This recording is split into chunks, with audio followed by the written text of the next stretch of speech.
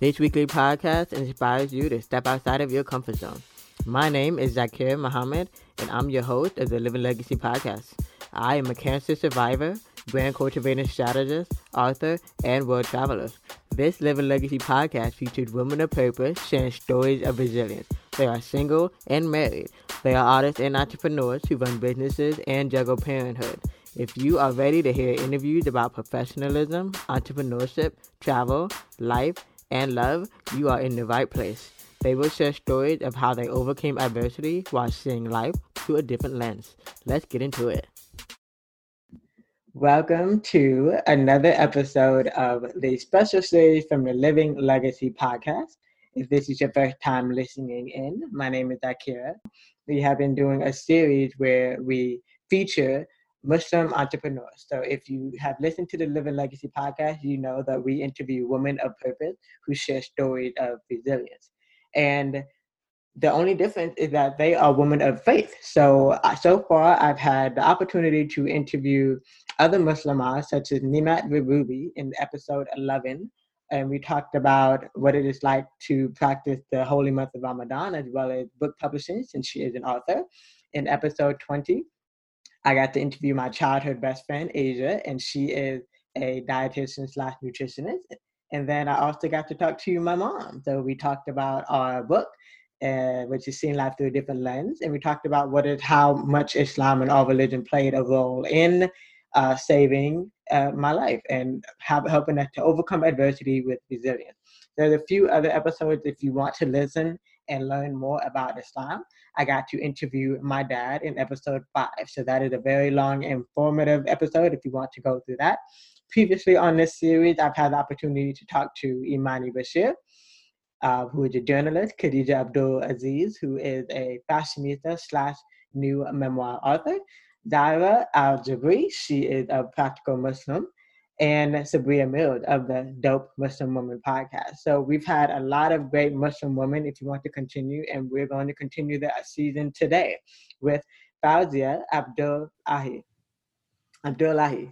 Yes, you got that right. Thank you so much for having me on. I appreciate the opportunity. How's your day so far, and how's everything going with you? Because I know it's been a rough year for a lot of people.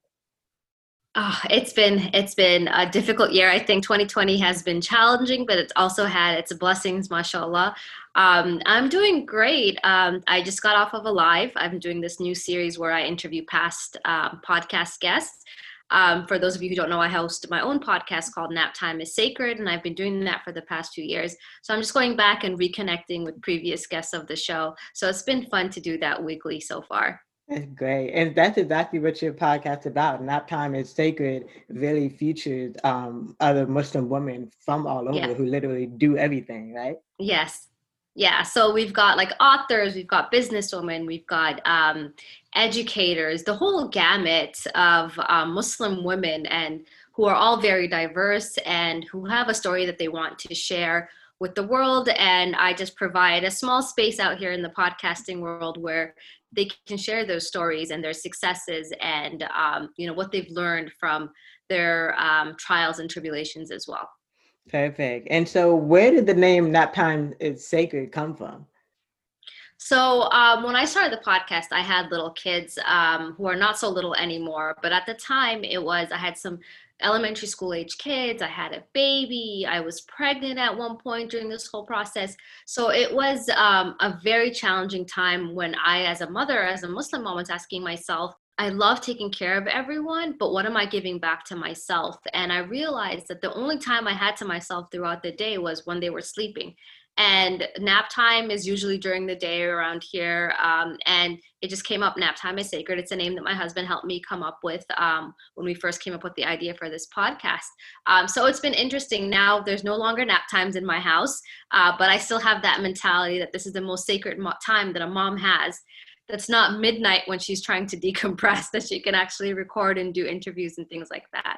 I love that. I love the idea of it because I also get the vibe that podcasts are also your kind of soul food as well. So even if you're not physically taking a nap, you're having this hour or so blocked off to just kind of refuel yourself anyway.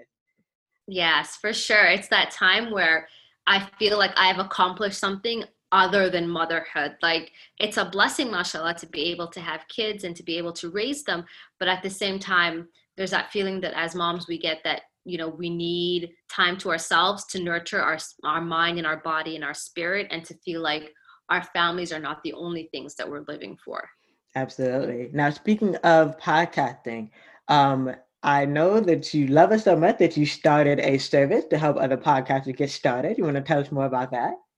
Yeah, so I took this big leap. I'm still nervous about it, but in the spirit of getting out of your comfort zone, I have started helping other podcasters, other Muslim women, produce their shows, which is it was very difficult for me, and I know I'm sure you've gone through the same growing pains as well, learning all of these things. And the one question I would always get is, how did you do it? So I decided to make it a little bit easier for the next person who's going to start a podcast and provide this service. Well, I can either consult with you and teach you the steps that you need to take, or I can take this headache off of your hands and produce the show for you, where all you're doing is just recording and I can handle the rest for you. So it's been really interesting. I'm working on my first show now, inshallah, that'll be coming out in the next few months with a group of Muslimas. So I'm really excited about that. I love that. I love that. So we'll definitely have the links to the service for Nap Time is Sacred podcast productions in the show notes, as well as all of the social media links. Now, you by day, are you still a pharmacy technician? No, so the hospital that I worked at shut down, which is like kind of weird for other people to hear, like, how did a hospital shut down? But here in Texas, hospitals are like all over the place. And the one that I worked at got shut down about a year ago. So I only worked as a pharmacy technician for that 1 year. But it was a really interesting year. I learned a lot about, different kinds of medications and patient care and all the things that go into it that we don't necessarily see unless we're just running into the pharmacy to grab our pills. But it was an interesting thing to see, working in a hospital and seeing how everyone works together.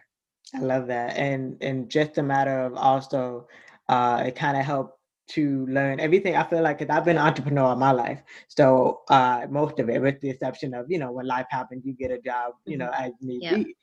But it's interesting when you do work with other companies and you really kind of have your entrepreneur hat on, and just see how they operate and how they navigate when it comes time for running your own company. So, what do you think you've learned about entrepreneurship from working there? I think the sense of independence was really interesting. Like, I've worked from home since I had my firstborn in different kind of capacities, mostly as a virtual assistant, where I could control the work that I was accepting, the price that I was getting for it, and the times that I needed to work. But having to be at a place at a certain time that was set up by someone else, and then I think because it's a hospital setting, there's a lot of rules that are there for patient care. So it was really a big change of mindset for me, which was really difficult, because when you go from being an entrepreneur or being a freelancer and you're working from the comfort of your own home or your own business, you don't have to really think about how every interaction that you have or every step that you take can impact someone's life. As a pharmacy technician, I had to be very, very conscious of every step that I took, every pill that I put in a dispenser, every typo that is on on the computer. All of those things can make a huge difference in patient care. So that mindset was really interesting for me, how detail oriented that I had to become, because really, if I made a mistake, someone could get hurt. So I think that was the biggest change of mindset that happened, being my own business, taking care of the things that I need to take care of.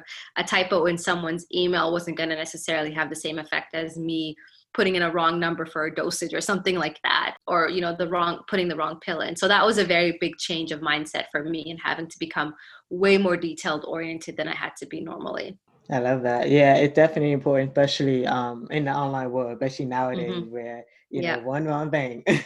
Yeah, you got to censor yourself all the time. I want to kind of talk about, personal growth and also your personal experiences. So what have your experiences been like growing up as a Black Muslim? So I grew up in Canada, which is, to me, growing up there, it wasn't bad. I didn't go through a lot of adversities that I could remember as a kid.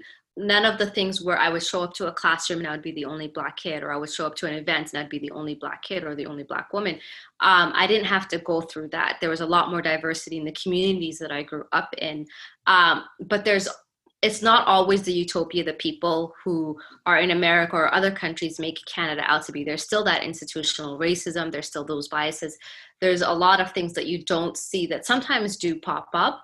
But I think having grown up there, I have learned that, I grew up a lot more comfortable than I am right now in America. Growing up, raising my kids to grow up as American Muslim kids, they face a lot more than I do. So I'm growing with them in that phase of their life and trying to navigate those waters a lot more than the communities that I grew up in and the experiences that I had, which weren't that bad. I mean, honestly, there's always things that you learn about growing up in certain areas or things like that. Like, you become street smart in different ways and you learn to deal with the biases that come with that. But it hasn't been as much as my growth right now as a mom raising biracial kids who are half African and half South Asian. So it's been really interesting to see that as well. And I feel like that's a great segue to talk about how has it been with 16 years of marriage, and not only marriage itself, but I feel like there's also a different stigma around Muslim marriages as well as interracial marriages. So how has all of that been for you? It's not as hard as people make it out to be. I think especially for my age group. God, I'm going to age myself really bad here, but I'm going to be turning 37 soon, inshallah. And it's been interesting. I've grown up in outside of my home country, which is Somalia, for the majority of my life. I haven't lived there since I was about 3 or 4 years old. So my culture and the things that the person that I am has a lot to do with secondhand knowledge and learning about my culture through my parents, through my relatives, through stories. And I think the same can be said for my husband as well, who was born and raised in America. So we didn't have that where our two cultures are so prominent in our daily lives that it would become difficult to mix them and to learn about each other's cultures. I grew up in a Desi community as well, in a predominantly South Asian masajids. When you go to the MSA events and all those kind of things, it's predominantly Arab and South Asian. I went to an Islamic school from 8th grade to graduating high school, which is predominantly Desi. So it wasn't a big culture shock. But I will say that you have to be a flexible person. You also have to realize that the marriage, it goes beyond you, that there's two families that also need to become blended, and that you're going to be raising children who are trying to form three identities. Their mother's identity, their father's identity, as well as the identity of the country and the culture of the country that they're growing up in. So being open to the idea of being flexible and how you do things doesn't necessarily have to look like how other families do it. This conversation has been sponsored by Libsyn, which is a hosting podcast provider, and also by the Nap Time is Sacred podcasting production. So be sure to check that out and definitely tell your story. Your story needs to be heard and told.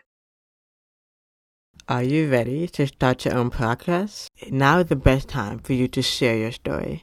Your story needs to be told. Sign up with my promo code LEGACY at signup.libsyn.com to get 45 days of free hosting. That means this month and next month free.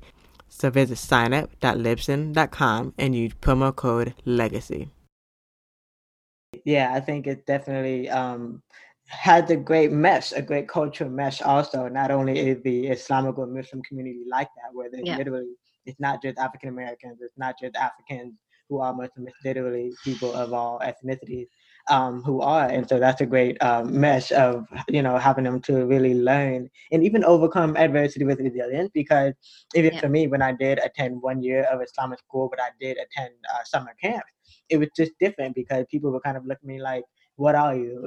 Because they see my mom and dad and then they see me and then they're like, so what are you exactly? Just because I have a Muslim name, just because I practice the religion of Islam, doesn't make me any different from you. Yeah, that's so true. People think that, that our identities are so different, but I think especially when you grow up in Muslim households, a lot of the values and traditions we have are not necessarily from our individual cultures, but they're from Islamic cultures. And once you get past that skin color or skin tone, it becomes really evident that we share that one basic culture. Absolutely. Yeah, that's definitely the most important part of that. It's not about color. It's not about color at all. Now, I guess speaking of, let's move on to women's health, ovarian cancer awareness, polycystic awareness, all the, menstrual, Yeah, uh, this, yeah, syndromes that we all have. So you want to talk yeah. about your experience? Yeah, so I experienced secondary infertility.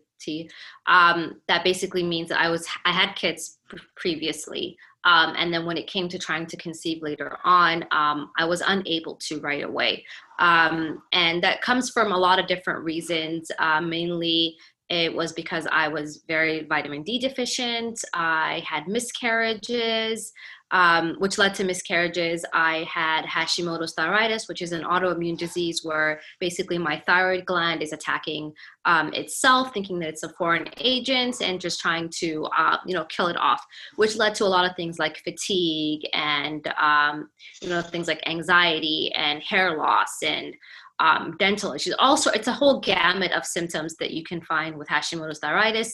And there's also another version of the same autoimmune disease, which is called Graves' disease, which is instead of in Hashimoto's where your thyroid is hypoactive, it's hyperactive in Graves' disease, which is another thyroid autoimmune disease that a lot of people also experience infertility and other symptoms with it.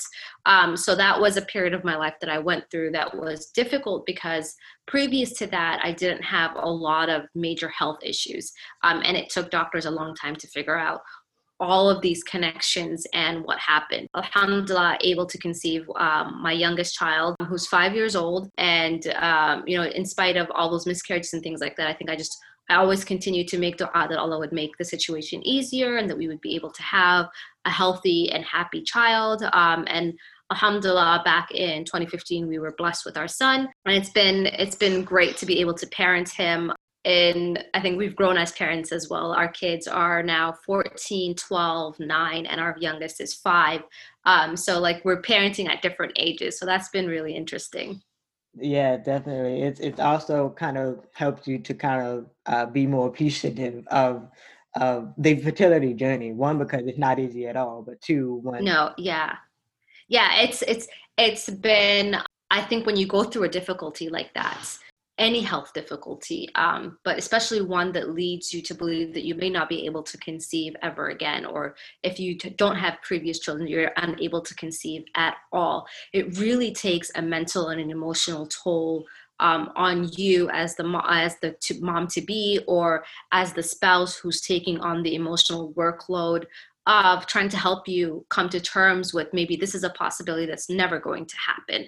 And if it does happen and you do end up getting pregnant, dealing with the anxiety and the stress of will you be able to carry to term, especially if you had previous miscarriages, and just being hyper vigilant of every single move and act that you do because you're so worried that you're going to have to relive those painful moments again.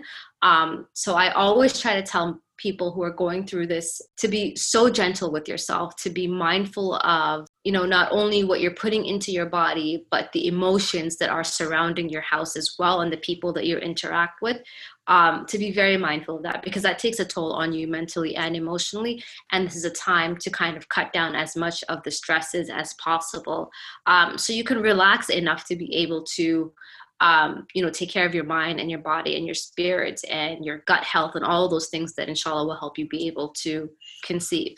perfect. Yeah, definitely. Definitely a lot of great tips, relatable tips as well, as I have polycystic ovarian syndrome. And I want to come to a part in the podcast where we kind of ask kind of fun questions, but also questions that people could kind of learn from. So I know you love reading, but Yes. maybe just give me 3 of either your favorite books or your highly recommended books at the moment. It could be on anything, podcasting, life, Islam, anything. Yeah. So and this comes as a surprise to people, especially being a Muslim woman. But I read a lot of romance novels, and some of my favorite authors are Sandra Brown, Catherine Coulter, Nora Roberts, and I read a lot of. I think two of them have a new books out, but I've been reading those series for years and years.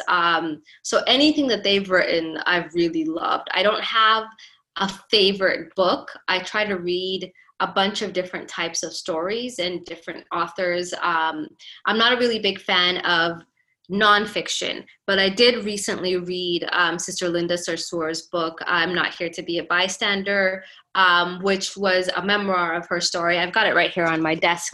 We did a podcast together recently, and this is her book, and it was really interesting to read. And I'm not one for biographies or memoirs or things like that.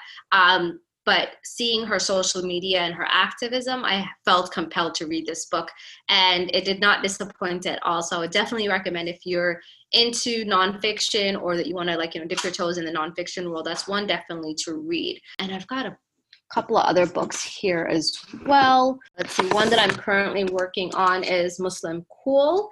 And this is by Suad Abdul Kabir. And it's just about, race, religion, it says right here, and hip hop, and just, meshing all of them together. I wish I could reach the rest of my bookshelf over here, but I'm trying to diversify my collection and getting more Muslim women's books. I just did an interview with a children's writer, Rahma Roda. She was on a previous episode of my podcast, and she writes diverse children's stories. So I try to read and create that bookshelf that is very diverse, not just a romance written by white women, but like all these different creative Black women stories as well. Absolutely. Yeah, those were great book recommendations.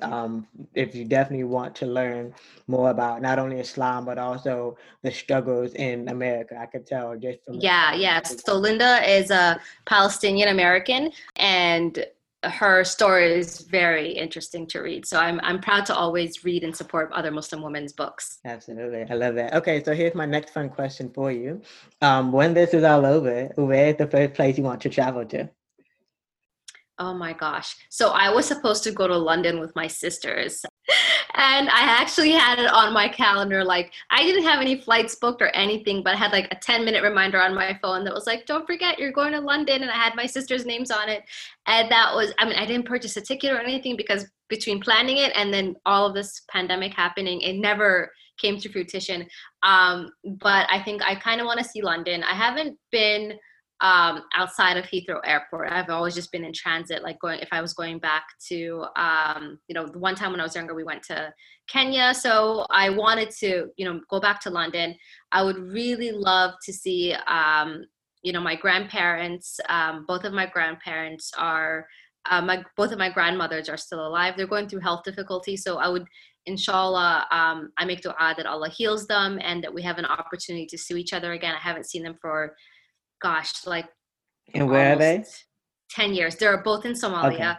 Okay. So I really want to go back and connect with my family over there. Having grown up here for the majority of my life, meeting cousins and grandparents and aunts and uncles that I've never gotten to meet is very important. Inshallah, I hope that I get to do that soon. I hope you do too. And I think the last question of this fun series is, what do you want your legacy to be? That's a hard one. I think my legacy is always tied to that of other Muslim and Black Muslim women. And I want to have been able to provide them with a space to be their authentic selves, to share their stories as they would like it told, from another Muslim woman, and to have that platform where they feel comfortable and safe and secure, and they can share their struggles and they can share their triumphs and all those things without the stigma of just being a Black woman or just being a Muslim woman, but as a human being who has gone through difficulties in life, but has also become out a better person on the other end. So I want my legacy to be, tied very closely to other Muslim women, whether it's in the form of the podcast, whether it's in the form of other interview mediums, but to have that platform as Nap Time is Sacred, as Fawzia, where it's a place for Muslim women to gather and celebrate one another. I love that. And I feel like you're already there, especially for being on my podcast, the Living Legacy Podcast, which is inspired by my book called Seeing Life Through a Different Lens, but Overcoming Adversity with Resilience. So you definitely touch on all of that. And I appreciate you being here. Now, for those who are audio listeners, you want to tell them where we can find you on the web. Of course, we'll also leave it in the show notes. You want to just tell people where they can find you on the web and on social media. Awesome. So I'm looking forward. I see your book in the background. So inshallah, I'm going to get my copy soon as well, and add that to my collection. So inshallah, for those of you who are listening in the audio format, my podcast is called Nap Time is Sacred. And you can find me at naptimeissacred.com. On all my socials are at naptimeissacred. And the podcast is available wherever you listen to podcasts, which is Spotify, Apple Podcasts, Google Podcasts, Stitcher, SoundCloud, iHeartRadio, all those places you can find the podcast, inshallah. So I'm really looking forward to you guys tuning in and subscribing.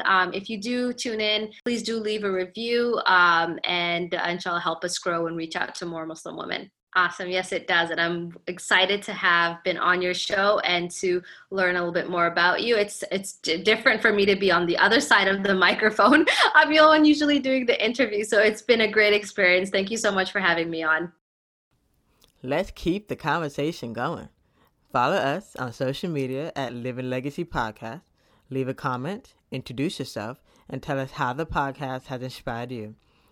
Thank you for listening to the Living Legacy Podcast. Be sure to subscribe, follow, and download so you don't miss the next episode. If you want to learn more, you can visit ZakirahNayar.com. That's ZakirahNayar.com. Do you have any suggestions on a topic you want to be talked about? Send me an email or leave them in a review. If you love this episode, be sure to share it with your friends.